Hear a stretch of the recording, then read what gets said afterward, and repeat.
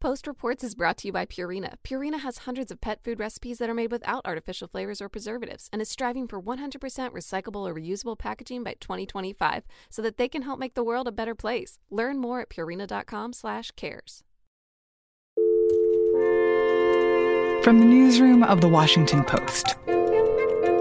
Washington Post, this is Colby. Hi, it's Stephanie McCrumman from The Washington Post. This is Post Reports. I'm Martine Powers. It's Thursday, July 23rd. Today, federal law enforcement in American cities, the downsides of COVID for Kenya's wildlife, and the return of baseball.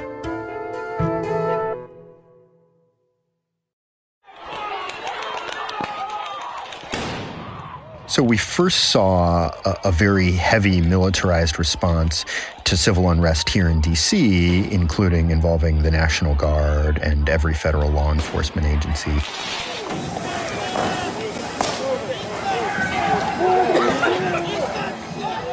Now, with similar unrest in Portland, we're seeing the Department of Homeland Security deploy a very heavy response in response to violence outside a courthouse there.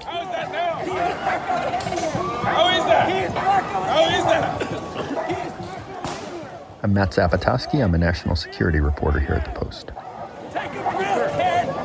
Take a breath! Take a breath! I think that there are a lot of questions about the tactics that federal officers are using during these protests, but there are also questions about just like, who are these people and why are they the ones who are responding to this? Yeah, so most of these people are with the Department of Homeland Security. That's an agency. It is a federal law enforcement agency kind of formed in the wake of 9/11. Really, I think the primary motive for forming it was terrorism, right? And the fact that there was a terrorist attack that the U.S. failed to prevent. And I think that's what confuses me is that when I think of DHS, I think of either counterterrorism or immigration enforcement, border control, stuff like that. Like not people who are supposed to be cracking down on protesters in the middle of cities.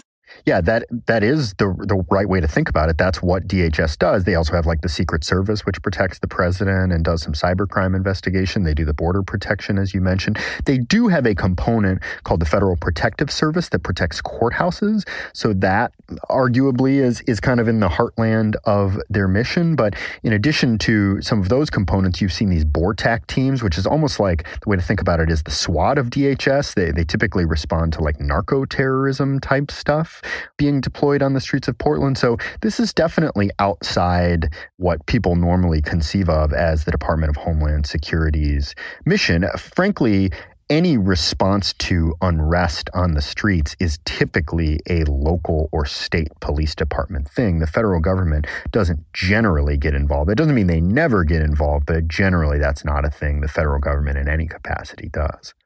And what have federal officials been saying about why they're using DHS in this unusual way under these circumstances? Well, they're saying that they have a responsibility to protect the federal courthouse. They have sought to say that the situation in Portland is very, very extreme, that the violence there has been extreme, that they've had protesters using slingshots to launch projectiles at officers, that officers are essentially under siege, and so is the federal courthouse. There have been efforts to set the federal courthouse on fire, so they need to bring an aggressive federal response. Trump has also kind of, in Portland and elsewhere, frankly, just cast local mayors as sort of unwilling to respond as aggressively as he would like to unrest and to violent crime. And he's kind of conflated those things.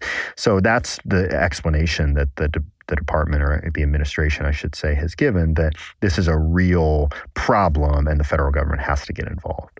Well, because now President Trump is talking about extending this kind of response to other cities. Today, I'm announcing a surge of federal law enforcement into American communities plagued by violent crime.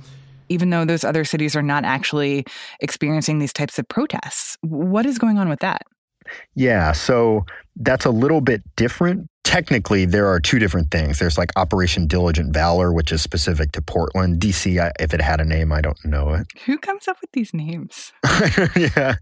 Separately, a couple weeks ago, kind of before Portland really was dominating headlines, the Justice Department unveiled this operation that they called Operation Legend in Kansas City. And it was kind of a classic violent crime fighting thing. They surged. There was like more than 200 Justice Department agents, FBI, ATF, DEA, to help that city with violent crime. Just yesterday, President Trump announced they're going to do that in Chicago, which has had a real violent crime problem this year. The FBI, ATF, DEA, U.S. Marshal Service, and Homeland Security will together be sending hundreds of skilled law enforcement officers to Chicago to help drive down violent crime. And Albuquerque, New Mexico. Of course, those aren't places, this is not to say those places haven't had protests, but we haven't seen the kind of scenes there that we have in Portland. And the Attorney General, the DHS Secretary have sought to say, look, this is different than what's happening in Portland. These agents that we're deploying are going to go join existing federal, local anti-violence task forces, sort of crime-fighting task forces. But President Trump is kind of casting this as all a piece, right? Democrat mayors have let their cities get out of control, and the federal government, need to go help them. In Portland, that's civil unrest. In Chicago and Albuquerque, that's violent crime. But the point that he's trying to make, and his critics say this is just a political one, right? His critics say you're just trying to score political points and attack Democrat cities to help your reelection campaign. Well, especially when you have Democratic mayors who are saying, we don't want you here, that these people are not, it's not like they have invited these people in or asked for help like they were calling in the National Guard or something. Right. You have not seen that. Now, Chicago's mayor sort of said yesterday after this was announced, look, he clearly heeded my warning. He's not sending people in here as he is with Portland. But she added, it's unclear how effective this will be in helping us stop violent crime. Time will tell on that. And she also expressed some wariness that will this shift into a thing like Portland? Will federal officers really be on the streets pushing the bounds of their legal authority? Mayors are very worried about that. In New Mexico and Albuquerque, similarly, the mayor was like, look, we don't want these guys. This is just a stunt. And is there a concern here that this isn't just a temporary measure, that this isn't just in response to acute protests that are happening in this one place, that this could lead to a permanent expansion of this role or something that is more like a national police force that is running around trying to crack down on American citizens? Among the mayors whose cities could be seeing more agents, definitely that's a concern. The concern is that even though the stated purpose of some of this deployment is just traditional violent crime fighting, that this is actually just a ploy to get a broader presence of federal law enforcement in cities across the country. So definitely among the mayor and among critics of President Trump. I guess I'd also note, like, when the federal government does something like this, it's in some ways precedent setting. So like when the federal government during the Rodney King riots is asked to invoke the Insurrection Act and does and contemplates sending in troops, that makes it a precedent for the next time. So every boundary that we see being pushed now, I think legal analysts would say, that's the new starting point for the next time something like this happens. And that's worrying to some people. When you push the boundary, the next person who pushes it even farther. So that is a concern among some people. And you mentioned that some people think that this is more of a political ploy by President Trump. I'm curious more about that, because the way that President Trump talks about this, it's almost like we're at war.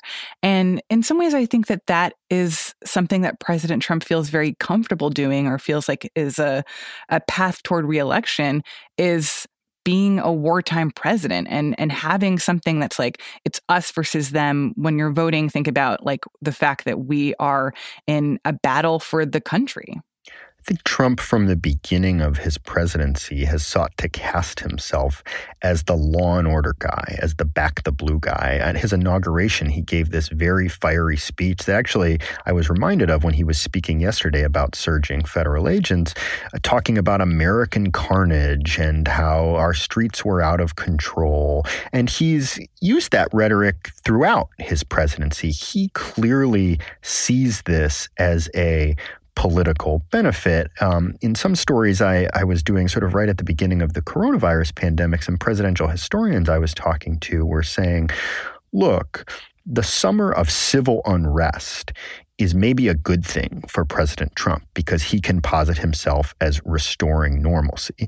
The summer of coronavirus is not so good for President Trump. And in fact, yesterday, you saw Chicago's mayor responding to President Trump's speech saying, this is a political stunt. He's just trying to distract from his failures on COVID-19. So I think when critics are saying, this is political, they're saying Trump sees this as a way to win re-election, as a way to convince voters America is out of control and he is the one to bring it back under control and restore normalcy. We'll see if that strategy works. We'll see how voters perceive that. In some ways, his rhetoric has increased the number of people on the streets because now they're not just protesting systemic injustice, racism, police brutality. They're protesting specifically President Trump sending federal agents into their streets. So in some ways, his rhetoric is exacerbating the problem. That he's creating the situation that he is saying is necessary for him to take extreme measures to eliminate. Right. And we will see how that plays with voters, essentially. He sees that clearly as a winning strategy. We'll see what voters think of that.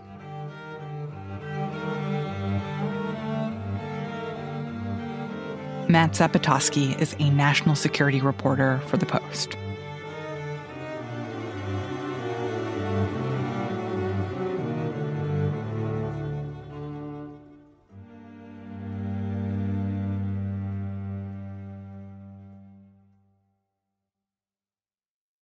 This is a perfect storm for tourism.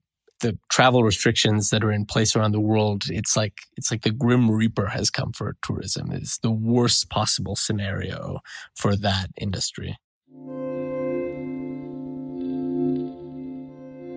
The impact of the loss of tourism is something that you can see everywhere in Kenya. I mean, it's a country that almost 1 in every $10 that comes into Kenya comes from tourists. And whole regions of the country are dependent on tourists coming to have a robust economy. Max Barak is the Nairobi bureau chief for The Post. He's been reporting on the sudden halt in tourism because of the coronavirus and how it's impacted not just Kenya's economy, but also its wildlife. And so we will just be waiting for the elephants, but there's so much to look around. There's just a lot to be able to see in this conservancy right now. You can see the grass is green and all the animals are so happy.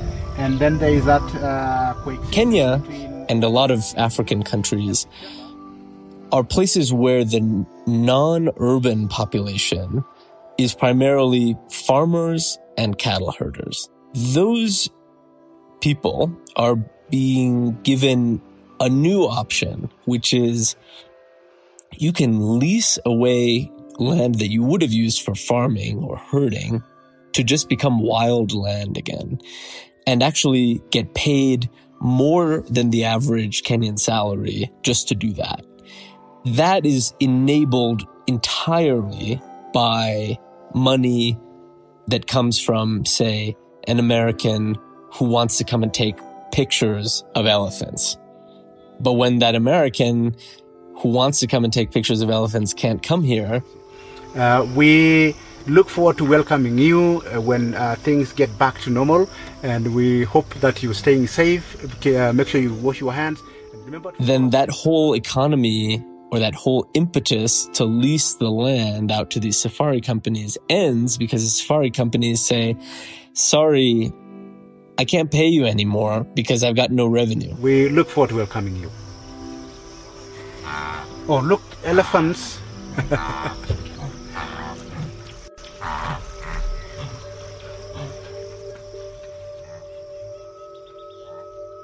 It's a disaster for that part of the economy. And it's not just even specifically the safari economy, but there's so many other parts of the economy that are tied to that around, car hiring and catering. So there's ripple effects that go way beyond. So during normal times, what would it usually be like at one of these conservancies?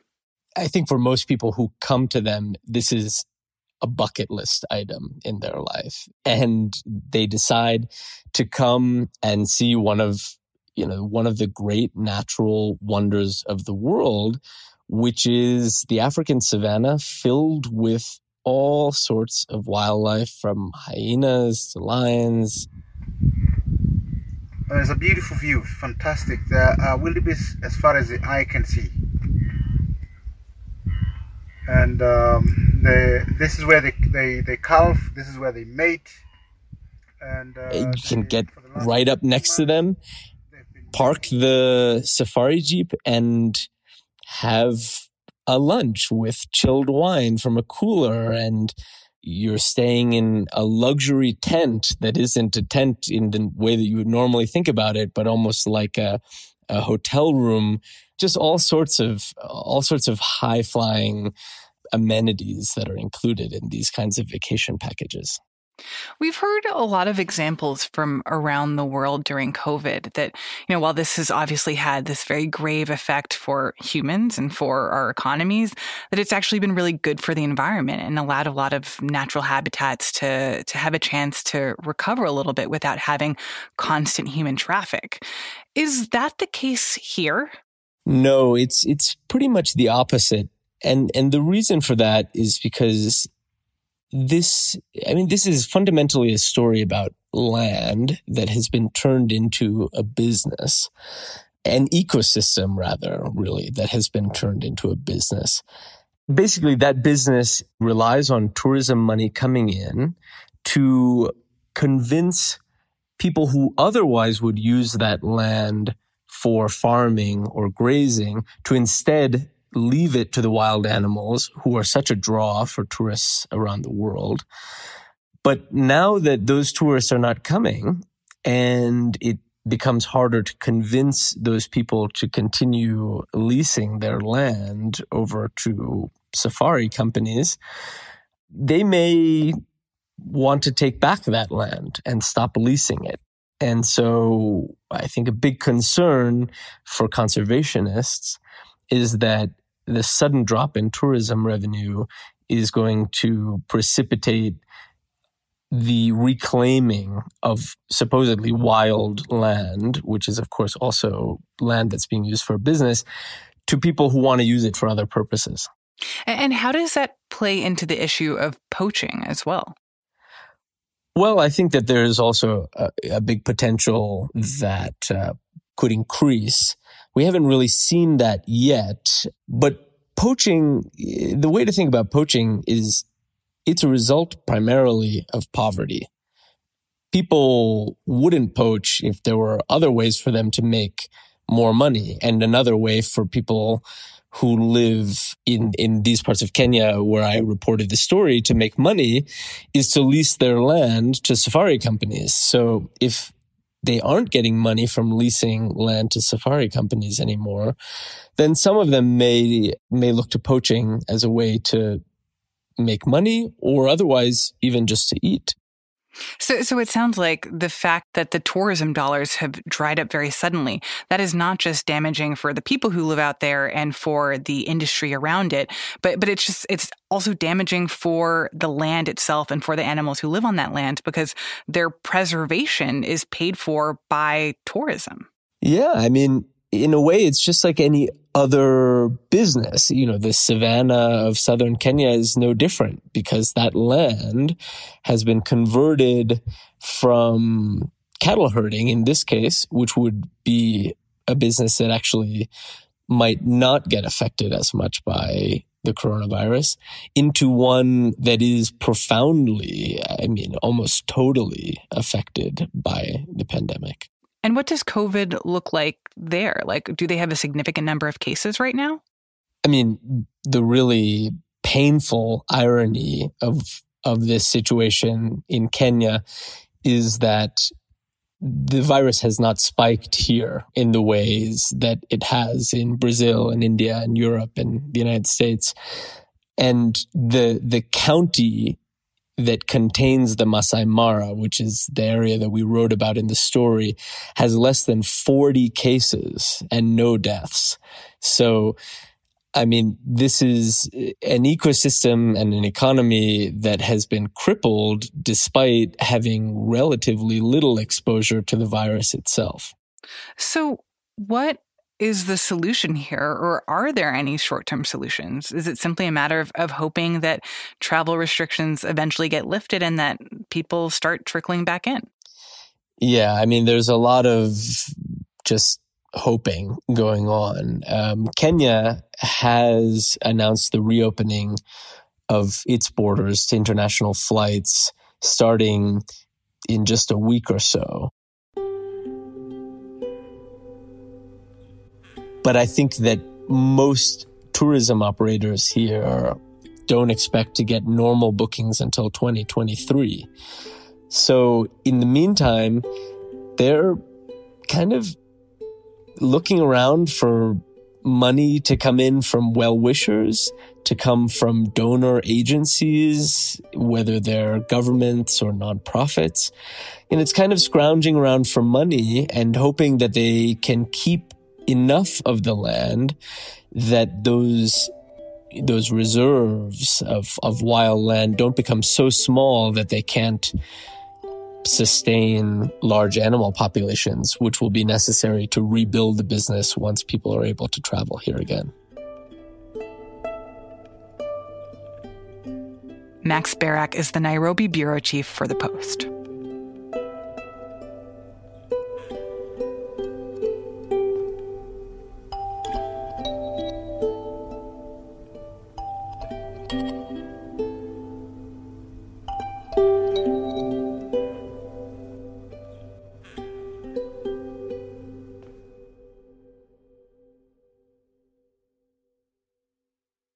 And now, one more thing from sports reporter Dave Sheinin. Today is Thursday, July 23rd, and tonight is opening night for Major League Baseball. 4 months after the original opening day was to have happened, we will be at Nationals Park tonight with the Washington Nationals playing the New York Yankees. First pitch at 7:08 p.m., thrown by Max Scherzer, the Nationals ace. This season is going to look, feel, and sound like no season in Major League Baseball history. Start with the fact there's going to be no fans in the seats. You know, there's going to be canned noise pumped in over the loudspeakers. Players sitting in the first rows of the stands because of social distancing guidelines. In other words, they can't all fit in the dugout. New rules put in place this season only. Pitchers routinely lick their fingers.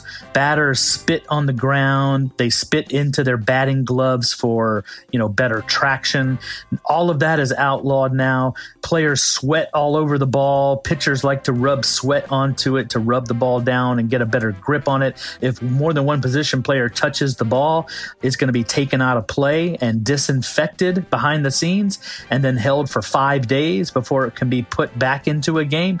Players are going to have to avoid spitting, chewing tobacco, high-fiving each other, a lot of things that are very just done without thinking in baseball for years and years and years.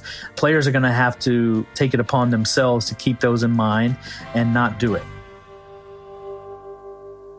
We're talking 1,000 players. And, the opinions vary. I mean, there are the super gung-ho, let's get out there and play versus players who are very hesitant and very kind of worried and are open and honest about that worry.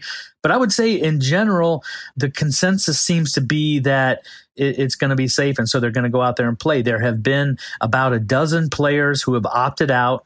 There have also been, a few dozen positive cases, and of course, those players are sidelined and have to go through an entire different set of protocols, and they have to pass 2 negative tests in order to come back. So there is all sorts of range of stances and opinions towards the season, but the vast majority of players are on board. Nobody knows exactly how this is going to end. In the best case scenario, it ends with the World Series and a champion walking off the field as 2020 World Series champions, and the rest of us debating for the rest of eternity whether it's a legitimate title or not because of the shortened season and all the circumstances. That's the best case scenario. The worst case scenario is an outbreak. I do know there are a lot of people in the game, I would put myself in this category as well, who believe that this is not going to make it to the finish line. Obviously, baseball wants to avoid that. They're doing everything they can to avoid that. But, we're up against the numbers, and, there's 5 teams in California. There's a team in Arizona. There's 2 teams in Texas, 2 teams in Florida. I mean, states where the outbreak is far from contained and, in fact, is spreading at record pace. So there are a lot of hurdles here. I can tell you that there is no hard and fast number that will shut down the season. In other words, I think baseball just sort of is taking the attitude, we'll know it when we see it. We'll know when we can't go forward anymore, and we'll have to shut it down. But I can't tell you exactly what that's going to look like. Dave Sheinin covers national baseball for The Post.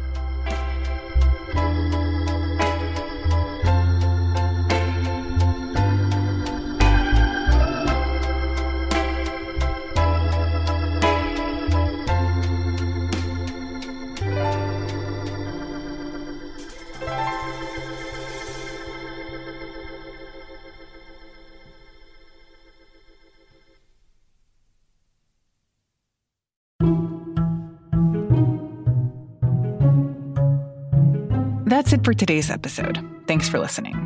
On tomorrow's episode of Post Reports, how one Black police officer started to think differently about his job. The black skin that we're in is a threat to the police department, period. And it just wasn't designed to work for us. I'm Martine Powers. We'll be back tomorrow with more stories from the Washington Post.